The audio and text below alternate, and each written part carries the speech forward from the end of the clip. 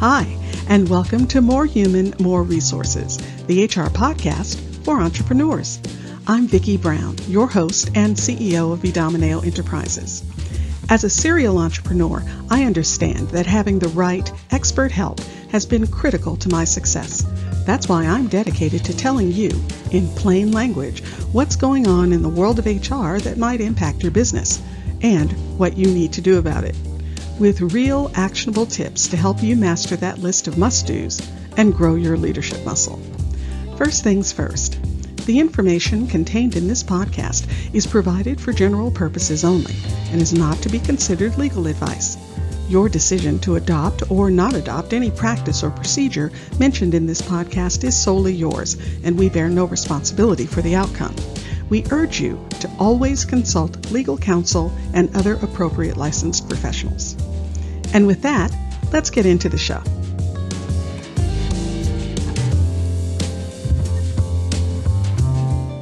You're listening to Season 1, Episode 30. In this week's episode, our question of the day is, should I give employee references? You know, Sally was a great employee, but now she's leaving you and wants to know if prospective employers can call you for a reference. What should you do? While I know that particularly for good performers, your first inclination is to say an enthusiastic, "Of course," but stop and take a beat. Employee references are more complicated than they appear.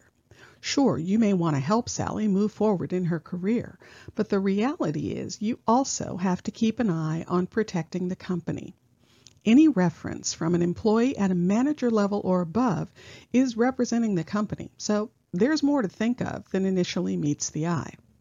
When you think of getting or giving a reference for a former team member, you probably think of just telling the prospective employer what the job was, what they did for you, and how skilled they were or weren't.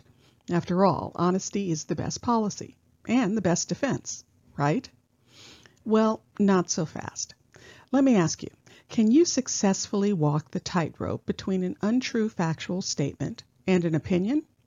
Well, if you're giving a negative reference, one of those could expose the company to liability for defamation. The difference between "he was late all the time" and "there were many times she was late" could be the difference between a lawsuit or not. Would you want to worry about parsing your words that carefully on a phone call? I'm an experienced HR professional, and I wouldn't. And remember, even if you are just being honest, you'll still have to spend money to defend a claim. Another thing to consider, any reference should be in context. If the company terminated or negotiated an out package for the employee and someone who was not involved in that process gives a glowing reference, it could expose the company because it sends a mixed message. For that, among other reasons, all references, even letters, should be run by HR first.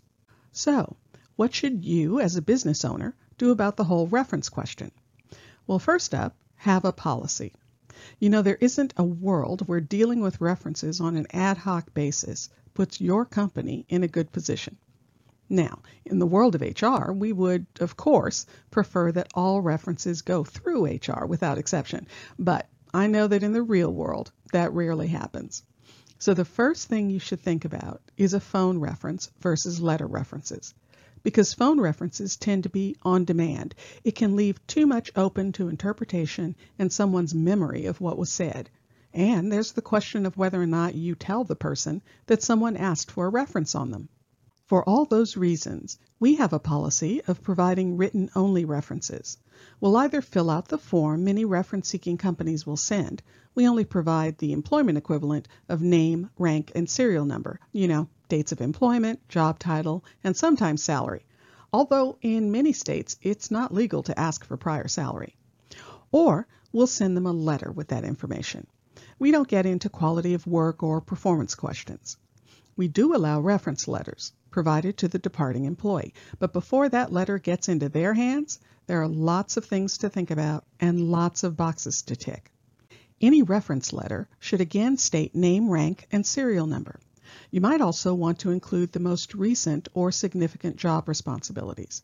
And if the person did do good work, then stick to what you observed. again, in relation to those job responsibilities, and use specific examples if you can. Steer clear of personality assumptions, either positive or negative. She's shy but does great work, or he sometimes has a bad attitude. Wandering into that type of purely subjective territory can cause problems. Now, you may take issue with me around the bad attitude statement. Most clients do. You may think, I know he has a bad attitude because I can see it. Everybody can see it. I would simply challenge you with, are you observing the attitude, or are you observing specific behaviors that you don't like, such as not taking direction or not showing flexibility or communicating poorly to colleagues and customers? On a side note, yes, I do know I sound like I've lapsed into HR Westworld territory, but the fact of the matter is you can and most likely will be challenged on how do you know someone's attitude, and the answer is you don't. What you do know, what you can observe, are a series of unwanted behaviors. Okay, back to the reference question. Let's chat a little about social media. Actually, all social media, but particularly LinkedIn. Their recommendation feature is a stealth time bomb. People ask for and are given recommendations from managers, etc. on LinkedIn all the time. But again, even if they don't know it, those statements are considered representations from the company. So if that employee has performance issues that you have to deal with later on, those recommendations may very well come into play, and not in a good way. So again, having a policy that allows for written references only, either by form or a letter from your company, requiring that all references be reviewed by HR before release, and prohibiting managers from doing social references for people on their teams, you put the company in a good position to be protected. By the way, one big stop sign to all this is if the employee was suspected of or found to have been engaged in serious misconduct, sexual harassment, or workplace violence, or if you are legally required to provide information, such as for law enforcement jobs. In those cases, absolutely do not take this on yourself. Consult legal counsel before you respond to any inquiry. Why? Because you could actually face liability if you don't disclose certain information. Different states have different laws on the subject, so again, always check with counsel. If you found this information helpful, please leave a review and tell a friend. Thanks for spending the time. Until next week, same time, same place.